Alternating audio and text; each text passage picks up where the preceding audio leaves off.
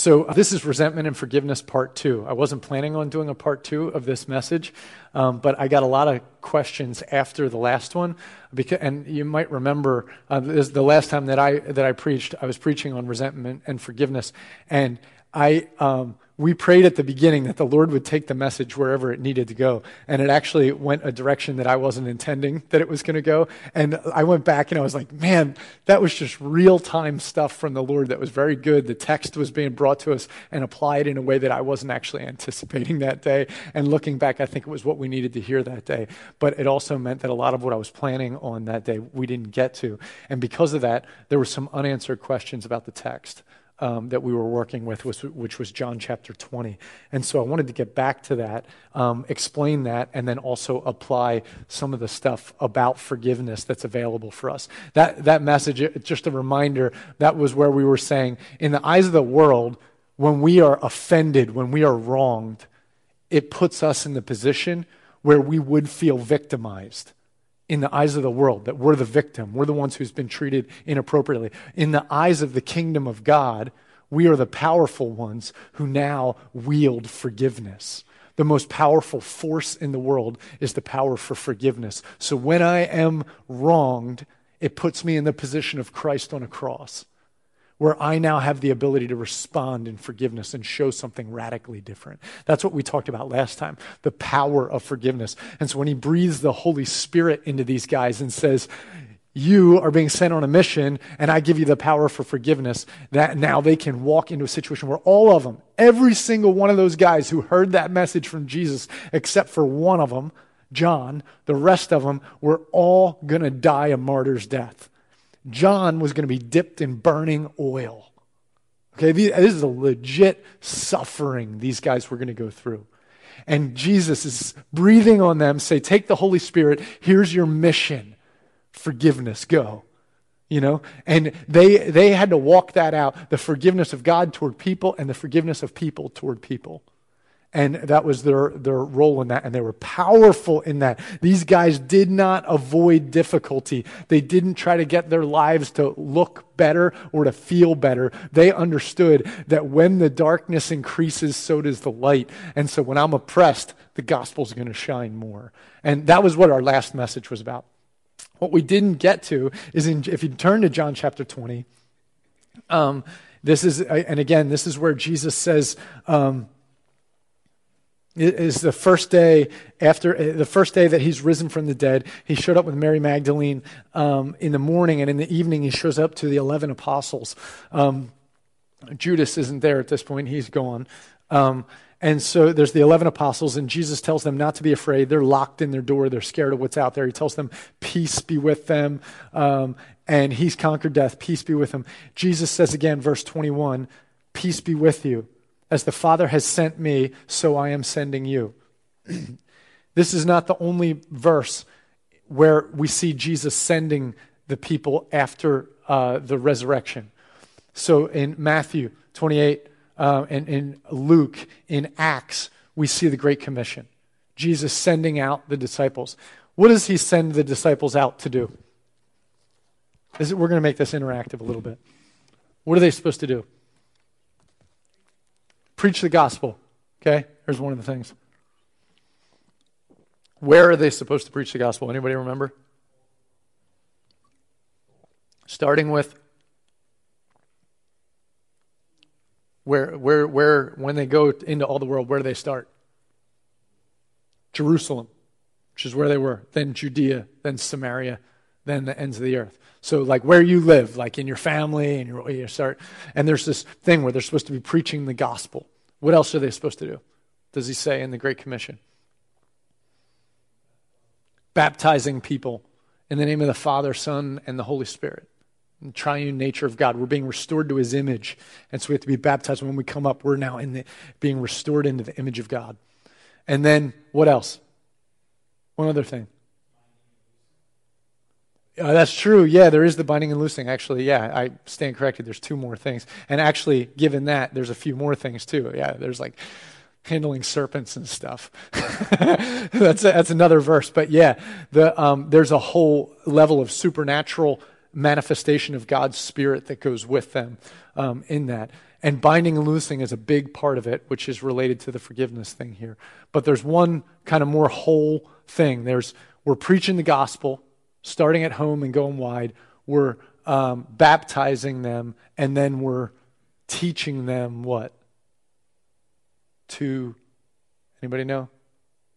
Baptize them in the name of the Father, Son, and the Holy Spirit, and teach them to obey everything that I've commanded you, even to the end of the world. These are big ones to hold on to because it's our job in life. So these are like, if you want to know what our job is in life, like literally job description. When you go to work, if you don't have a job description, it's hard to know what you're supposed to do. When it comes to our life from God, and he says, this is your job description as a Christian. Job description. It's a pretty important one to hold on to. Okay? So go into all the world, preach the gospel, baptize people in the name of the Father, Son, and the Holy Spirit, and then teach them to obey everything I've commanded you. And then, lo, I am with you as you go, always, even to the end of the age. Okay, so that's the mission. When Jesus is speaking that mission, part of that mission, we see a bunch of different verses where he's speaking that, and this is one of the verses. And this is the first one that we actually see. This is the initial one where he breathes on them, and he says, I'm sending you as the Father sent me. And when he said this, he breathed on them and said to them, receive the Holy Spirit. So we know that it fits in with the rest of the mission, because he says right here, I'm sending you. Here's the Holy Spirit, the gift that they know that we know they're going to get at Pentecost. Jesus is like praying it over them, saying it over them. They're going to get it at Pentecost. And then this is what they're going to be able to do. Here's their power now. If you forgive the sins of any, they are forgiven them. If you withhold forgiveness from any, it is withheld. So that's the one that people were afterwards said, like, Tim, you didn't really explain that. I'm glad we got where we needed to go for that. But like, what does that mean? Do we have the power to tell God who's forgiven and who's not forgiven? What's that mean? Like, if I forgive someone their sins are forgiven. If not, those sins are still the forgiveness is withheld. What does that mean? So I want to explain that, and then I want to do something else. So we do not obviously have the ability to tell God who gets forgiven or not. And the apostles didn't have the ability to do that. But given that this is the mission, that the mission is to go and to preach the gospel. The gospel at its very core is the message of forgiveness. That's what it is. The message of forgiveness. How many times did these guys watch as they're walking with Jesus and he goes to some person who was broken or had some ailment, and he takes an arm that's all shriveled up and he stretches out the arm, and then he says, your sins are forgiven. Or like when those guys take the roof off the building and they lower their friend down who's super sick, who needs to be healed, and the first thing Jesus says to him is, your sins are forgiven. They didn't lower that guy down through the roof in order to have his sins forgiven. You know what sin is? Let's remember what sin is. Sin is separation from God. Sin is separation from God. So, in the kingdom of God, in the fullness and in the wholeness of God, is there sickness? Is there sickness? When we get to heaven, is there sickness? In the Garden of Eden, is there sickness? All sickness is a result of sin. It doesn't mean that because you got a cold today, God's punishing you because you did something wrong. What it does mean is that we wouldn't have a cold in our world if there hadn't been sin in our world. And so when Jesus is reconciling all things to himself and making things new, he has to be forgiving sin and cleansing sin. And that we live in a state of sin. And when I don't think the way God thinks, and when I don't feel the way God feels, then that means that I'm still in a state of sin. It's not just that I'm actively out there hitting people or saying bad things about people or stealing stuff. It means that I'm not 100% in line with God, which means I'm still in a state of sin. Which means that if God's going to restore stuff, there still needs to be forgiveness. And forgiveness is the core of the gospel. It's Jesus forgiving everything that's gone wrong and reconciling all things to himself. That's what forgiveness is. So the very core of the gospel is the message of forgiveness. And what he does is the church is built upon these guys. Jesus trains them up, and he sees them. When some guy needs to be healed, he starts healing the guy by saying, your sins are forgiven. okay, I don't remember asking for you to forgive me of my sins. That's how they could respond, but that's not what's happening. What Jesus is saying is, whatever has gone wrong that has led to this moment, let's just cancel all of that. And let's get rid of the junk that leads to this moment. And let's say that's all gone because of the gospel, and now I'm going to start to restore you and bring healing to your life. These guys now are given the power of the gospel. He's going to build the church through them. They've walked with him, and they've seen the power not only to physically heal people, but they've seen the power of Jesus to forgive sins. And in that instance, when people were lowered down, when that guy was lowered down through the ceiling, you remember there was Pharisees, religious leaders who were in the room, and it said they were thinking, who is this guy who has the power to forgive sins? And without them ever saying it, Jesus turns and looks at him, and he says, I know what you're thinking. And he calls them out, and he rebukes them. And he says, but so that you know that the Son of Man has power to forgive sins. Which is easier, to forgive sins or to heal someone? So that you know that the Son of Man has the power to forgive sins, I'm going to heal this person, and he heals them. And he's like, oh, you thought that was powerful. Right? So now you believe because that's what you can see with your eyes. But he's like, but I actually have the ability to forgive a sin, to wipe the slate clean, to get rid of all the stuff that led to the problem, not just to put Band-Aids on problems. And this is the gospel. And so now as these guys are going to build the church, they're being sent. And what he's saying is, all the power that was given to me is now being given to you. And you have me living within you, which means this message that everything that's been bad in our lives, everything that's been a mess in our world, you can actually authentically say that by the power of God, it is done, it is finished. That thing has no sway over your life anymore. Period. And if you actually will say that to someone, then it's legitimate and it's real. And you can bury something. Or in the case of those religious leaders that were in the room, if they were not willing to actually submit to Jesus, then there is no forgiveness of sin. And this is the thing. There is forgiveness of sin when we confess our sin. When I say, I'm not fully in line with you, God, and I'm not fully trusting you, that's a problem. I want to fully trust you. That's me confessing my state of sin. And if I confess my sin, then he is faithful and just to forgive my sin and to cleanse me from all unrighteousness.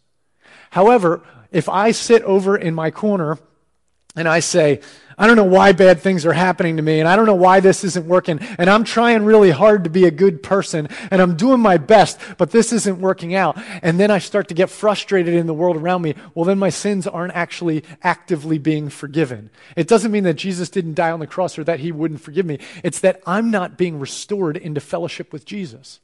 I'm not letting myself submit to Jesus. And then for me to say that person's sins are forgiven would be blindness. You know, if that would be almost like if one of my kids was really, really angry at me and didn't want to be around me. And if I were to say, hey, we're okay. Well, we're not okay because you're not okay with me. Even if I'm okay with you, we're not okay unless you're also okay with me. So let's not pretend that it's okay.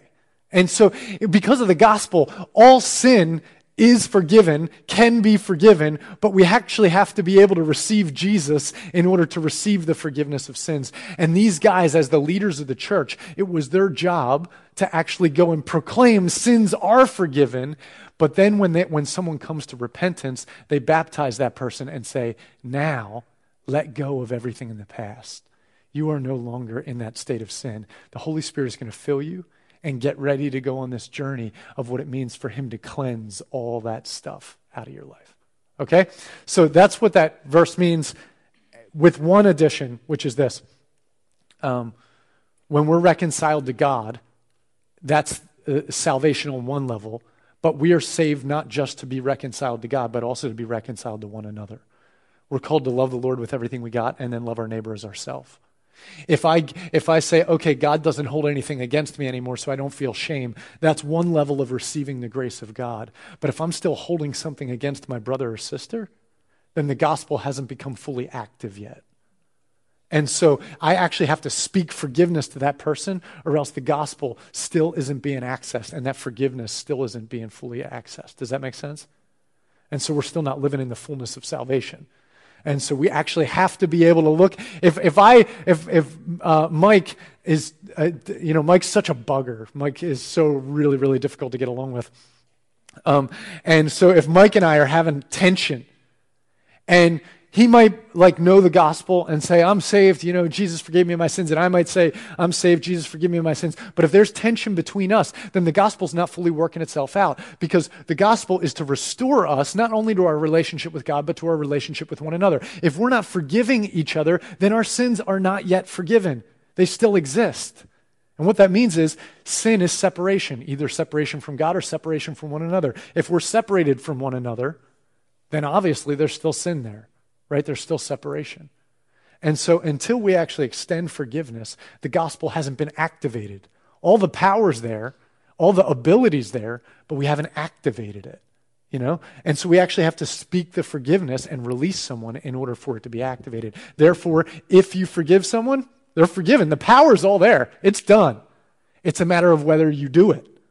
You got to believe it and give it to the Lord. And that's what activates it. Okay. That's what that verse specifically means, okay? And that's done. Now, there are 3 people today who need to be forgiven, okay? And we're going to pray for all 3 of those people today. And that's what we're going to do with the remainder of our time here, is we're going to pray for 3 people.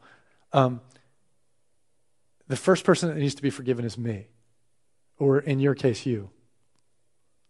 We can just say myself. I need to be forgiven. The gospel is about forgiveness.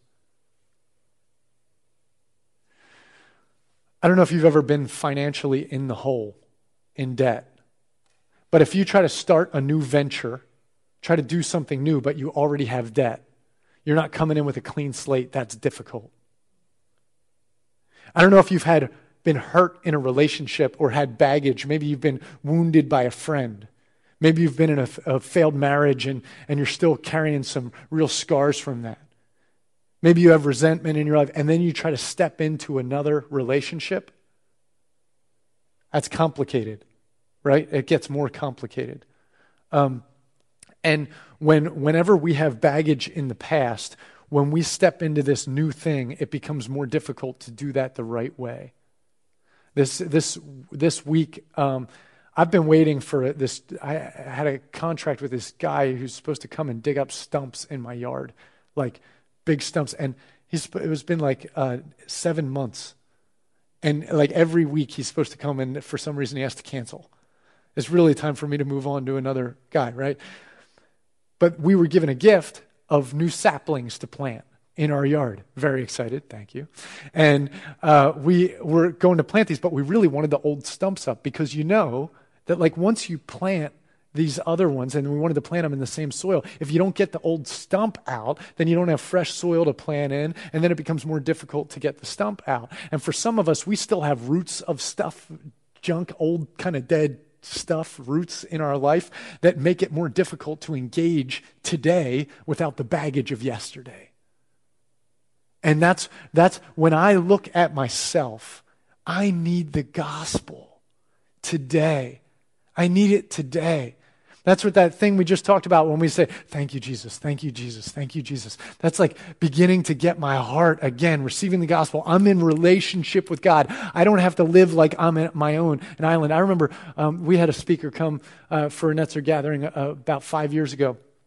And he said, every morning when I get up, I lay in my bed, and it takes me about 15 minutes. And I lay like this in my bed. And he's like, and I picture myself being crucified with Christ. And he said, but it takes about 15 minutes till I get to the place where I stop thinking about me and I finally just see Jesus.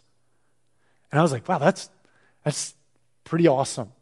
That he takes 15 minutes to just completely let go of who he is. I'm dead, and all there is Jesus. For most of us, we learn who we are by the things we've done right in our life that people have applauded us for, and the things that we've done wrong in our life that people have scorned us for.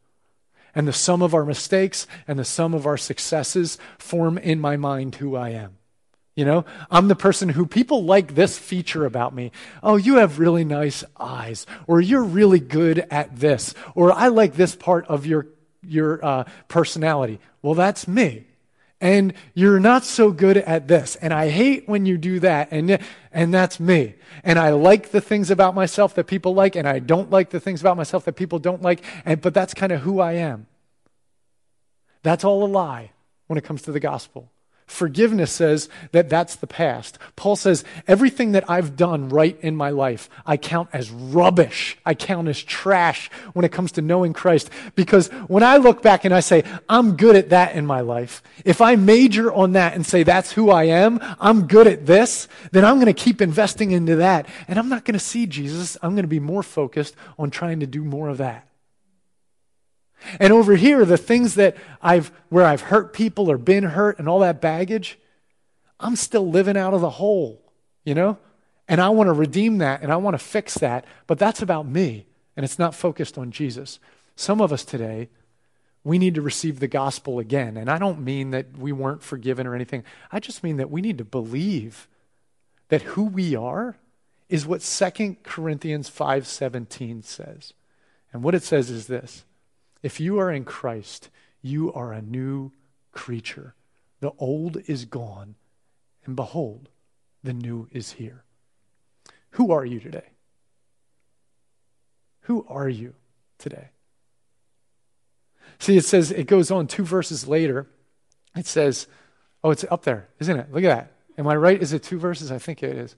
Therefore, if anyone is in Christ, he's a new creation. The old has come. Then the next, this is from God. Yeah. What's the next verse? Is it there? Can you keep going? Close to, sorry. 2 Corinthians 5:7. I got to pull it up here. 2 Corinthians 5, it says in verse 21. For our sake, he made him to be sin who knew no sin, that in him we might become the righteousness of God. We might become the righteousness of God. When you ask, if I were to ask you today, who are you? Who are you? Rob, who are you? Cassie, who are you? Dave, who are you? Shelley, who are you? Who are you? Who are you? Think about that for a second with me. Who are you? What does the gospel say about that? What does everyone else say about that? What do I see when I look in the mirror? But then what does God say? What does the gospel say about who I am? Well, I know one thing, is it says that everything that's happened before today says nothing about who I am today. Everything that what anyone else has said about me means nothing about who I am today. The only thing that matters is that he who knew no sin became sin for us, that we might become, here it is, that we might become what? The righteousness of God. Do you feel like what you are today is the righteousness of God? This is who I am. I am the righteousness of God. When you look in the mirror, you're like, wow, that's the righteousness of God in that mirror. Look at that. That is the righteousness of God. You know, I am God's gift. It almost sounds really arrogant, doesn't it? Yeah, except for the fact that the only reason it's true is because Jesus bled out on a cross. He who knew no sin became sin for me, that I might become the righteousness of God. And when I'm trying to make myself look good in a mirror, or when I'm trying to make myself look good with my friends, or when I'm trying to make myself look good at work, or when I'm trying to make myself look good in my own mind, when I'm trying to fix my past mistakes, and when I'm trying to work harder to be better, or any of that stuff, I'm living out of a hole, out of a debt that doesn't exist anymore. That's a lie. I'm already the righteousness of God because of Jesus. And faith today is to believe that it's done, it's finished. Not to try to fix anything or change anything, but to rest in a simple fact that when he said it was finished, it is finished. It is finished. I am the righteousness of God. I just got to receive it. I just got to receive it. That's who you are. Listen to this today. You are the righteousness of God. Whatever you've done wrong, whatever you did wrong this morning, whatever you're doing wrong when you're thinking that I'm a bozo right now, whatever it is, it doesn't matter. It's gone. It's dealt with. You are free in Jesus. You are free in Him. You are the righteousness of God. That's who you are.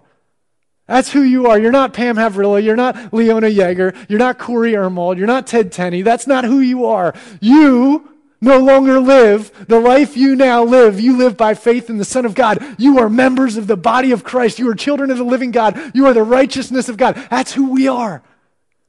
We are righteous in Him. Seriously, that's where we got to say amen. That's just how that works, okay? I'm not allowed to move on to the next point until you say amen, because that means I agree. And until you agree about that one, the next one doesn't make sense. So we got to agree about it. And we live out of that hole. So whatever it is that we're doing in our day today that's functioning out of that hole, we need to receive the forgiveness. Can you stand with me for a second, please? Anyone who needs this prayer, the prayer is this, we still have, you just close your eyes with me. We still have shame. Some of us are still dealing with shame, regret, hurt, loss, pain, difficulty, lack of faith, failed expectations, or we're dealing with pride, things we've done right that we know I can lean onto that thing and trust that thing, and it keeps me from trusting God. Whatever the stuff is in the past, if you're today struggling to live out of what you've known, but not live in the full righteousness of God, I just ask that as we go into this prayer right here that I'm going to pray over us, that you would just put your hands out in front of you. And so, Jesus, we just ask that today, each one of us, that we would receive your definition of who we are. That the definition that the mirror gives us, or the definition that our past gives us, the definition that people give us, God, that we would release it all today and we would receive the forgiveness that we are yours and we are already made whole. And that if we do anything today to self-improve, if we do anything today to try to improve ourselves, that we are working against the gospel of Jesus Christ. Our life is not about us. We are not supposed to focus on us. We are not able to improve ourselves. We are dead in our transgressions, lost and without hope. But then we are made new in you and put a white robe on us, and we are seated in the heavenlies with Christ. That is done. Nothing can be added to it. Nothing can be taken away from it. There is nothing today that can be done to improve who we are. We are already made righteous in you. Any lie that would come against us, that would cause our life to be about us today, instead of about you and about those who need us, God, take that away from us. We don't need to improve. We are loved, we are healed, we are forgiven, and we are righteous. In the name of Jesus, we declare it today according to the gospel. Amen. Amen. You're forgiven. Have a seat. Second person that needs to be forgiven is the person that hurt me. They need to be forgiven today too. Whoever hurt me, okay? Somebody's hurt me, and they need to be forgiven. Yes, last night we went out to Lidditz. Jen's family was out there, and we were having a little 4th of July thing. They had these huge fireworks, but we left before the fireworks because it was getting to be too late getting home. So we were on the way home, and we're on Route 23, and the boys are asleep. Jen's kind of I don't know what she was doing, I forget, and because she was kind of in her own world, and I'm just sitting there driving, and I'm trying to stay awake. It's late, and this guy is right on my tail, tight on my tail. It started between Morgantown and Elverson, and all the way we're getting close to Coventry now, and he's right on my, actually we're in St. Peter's Village, right in that area in Warwick there, and he is tight on my tail. And so finally I just say to Jen, this guy's driving me nuts. And I confessed to him the first one of these that my anger isn't a deal for me, and I'm sitting here and I'm this guy's driving me bonkers. So finally I said to Jen, this guy behind me is driving me nuts. And she's like, why? And I'm he's right on my tail and he's been there for forever. And she's like, you can pull over.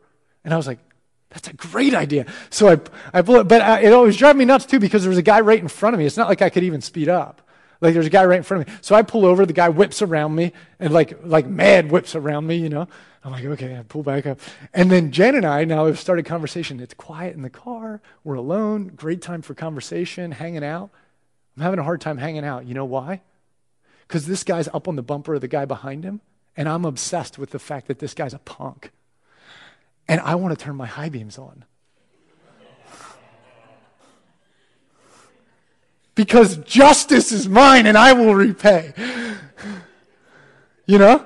And I have to be my own protector here, you know? Like, you can't just do that. And now I got to protect that guy in front of me because now you're riding on him too, you know? And so that's what's going on inside of me. Well, in the meantime, God has given me a wonderful wife who's in the car with me and great kids who are sleeping, but I can't engage the peace that he's given me in this car. Why? Because I'm still obsessed with holding on to this thing from the past. Real recent past, like 10 seconds ago, you know? And this verse pops into my mind from Isaiah. It says, the punishment that brings us peace was placed on him. This guy deserves to pay for riding my tail with high beams. Because right now he doesn't know, he doesn't care that I'm mad. And I'm going to withhold my right to get back at him for doing something to me. Right? And so he needs to pay. Justice needs to happen. And yet what I'm told the gospel says is that justice was fulfilled. It's finished. Jesus paid for that guy's sin. And it was sin. As trivial as it sounds, that guy was sinning against me. He was being impatient and whatever, and he was riding up on, and there's no law about at least no law in the Bible about how close he can be to me, you know? And so, but he knew it was that his anxiety wasn't being courteous and all of that stuff or whatever. And so I want to do something back. But what I'm told is that punishment for that sin was actually taken out on Jesus on the cross. And if I feel the need to enforce justice on him, then by the measure that I judge him, I too will be judged. And that doesn't mean that forgiveness won't work for me. What it means is that when I'm in a mindset that guy needs to be judged, then I'm also in a mindset that way about myself. You remember the parable of the unforgiving servant who was forgiven an enormous debt, the debt that was never, ever able to be paid. And as soon as he was forgiven the debt, he walks out and he grabs a guy who owes him a few bucks and he starts to choke him out and he says, "Give me my money." And the master's like, "Are you kidding me? You're a wicked servant. You're thrown into prison until you can repay your debt." Is he ever going to repay his debt? Why not? Well, for a couple reasons. One, he couldn't have repaid his debt even if he was out of prison. Two, once you're in prison, you can't do anything in order to earn the money, so it's not going to help. He's never going to be able to repay the debt. But the third and most important thing is that he didn't have a debt. It was already forgiven. And the biggest problem for us as Christians when it comes to living the gospel is that we still haven't fully received it. And until I can receive just how forgiven and loved I am, then I'm still functioning in that place where I got something to prove. I still got to establish myself, and I still got to protect myself. And being able to forgive a person who has done something to me doesn't start with me muscling up and being like, "All right, I'm going to forgive you." It starts with saying, I don't need to protect myself. I don't need to think about myself. I don't need to care about myself. I am restored. I am loved. God is up here in this car with me. I'm not alone. When that guy passed around me, Jesus is right here with me. And if I'm actually reconciled, my first thing shouldn't be to protect myself. My first thing should be like, "Jesus, what are you trying to do right now?"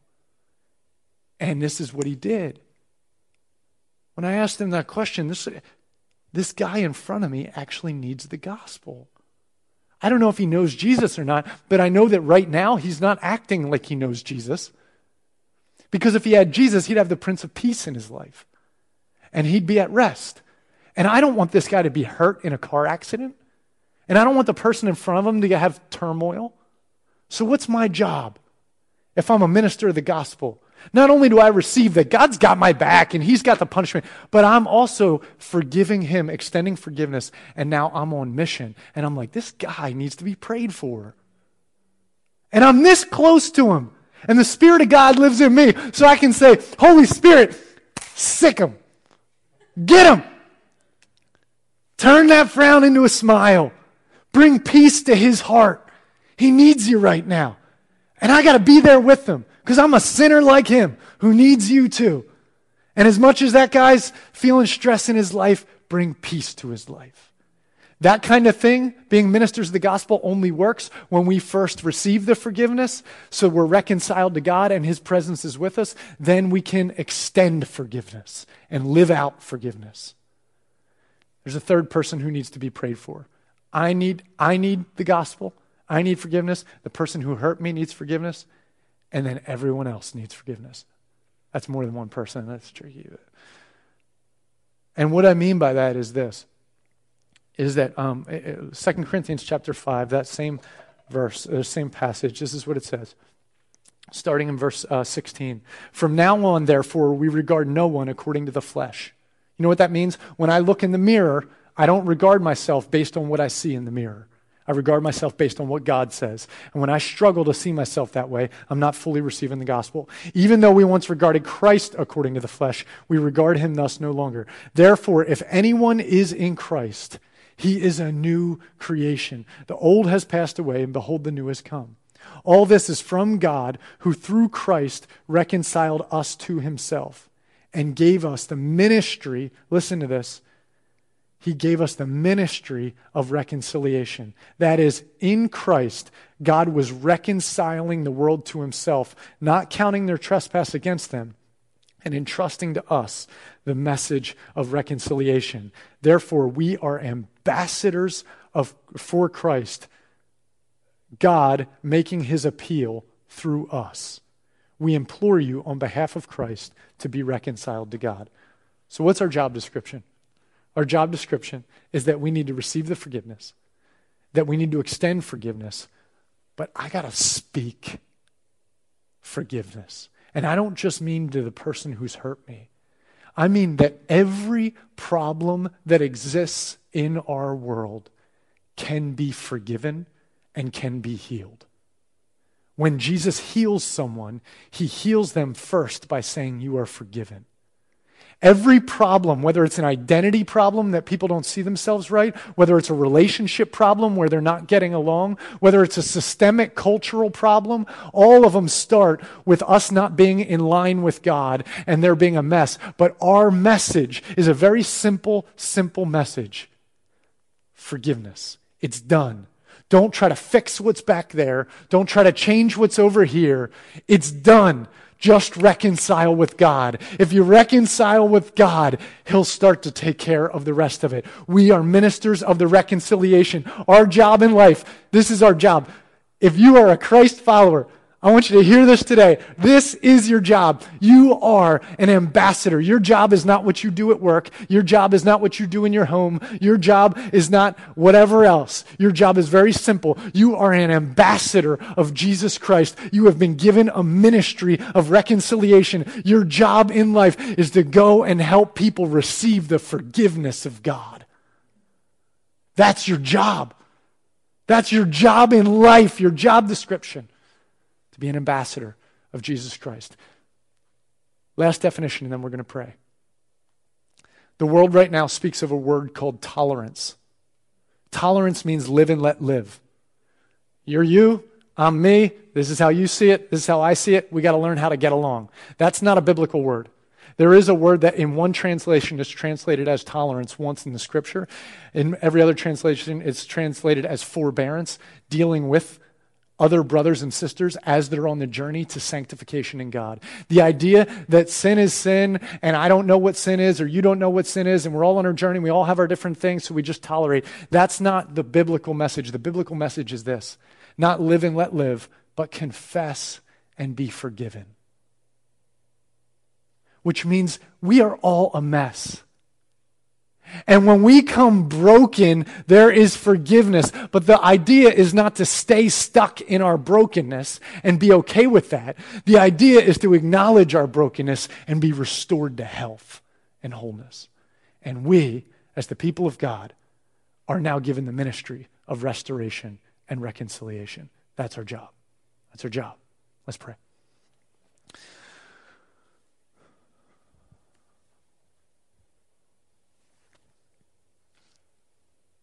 So I want to invite us to one last thing here. If you have a marriage that needs reconciliation, where there's tension and it's not fully functioning right now, if you have a friendship that needs reconciliation and you need the power of the Holy Spirit, Jesus breathed on them and said they had the power to forgive. So if you have a friendship that needs to be restored, if there's an authority figure in your life who you have resentment toward right now, and you need to release that. If you have someone who's under you, you're their boss or you're their parent or whatever, and there's resentment and struggle there. If you find yourself still not fully receiving the ministry of reconciliation, and life is still kind of about doing your own thing, and you haven't yet gotten to the place where you are an ambassador for Christ. If there's any one of those situations where it's like, I'm still struggling to let go of this, or I'm still struggling to embrace this. This is a weird thing, but this is how we're going to end the service. If anyone can relate to any of that stuff, I'm just going to ask you to join me up front around this altar table, and we're going to have a prayer together. This is how we're going to close our service.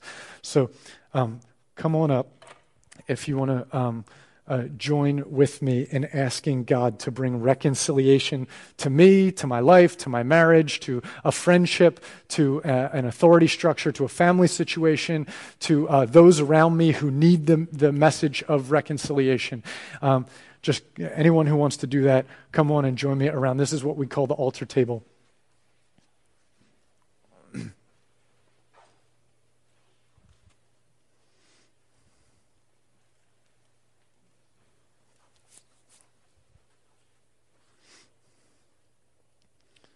All right.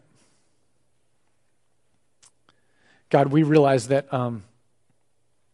when you shed your blood, it was so that we didn't have to be punished.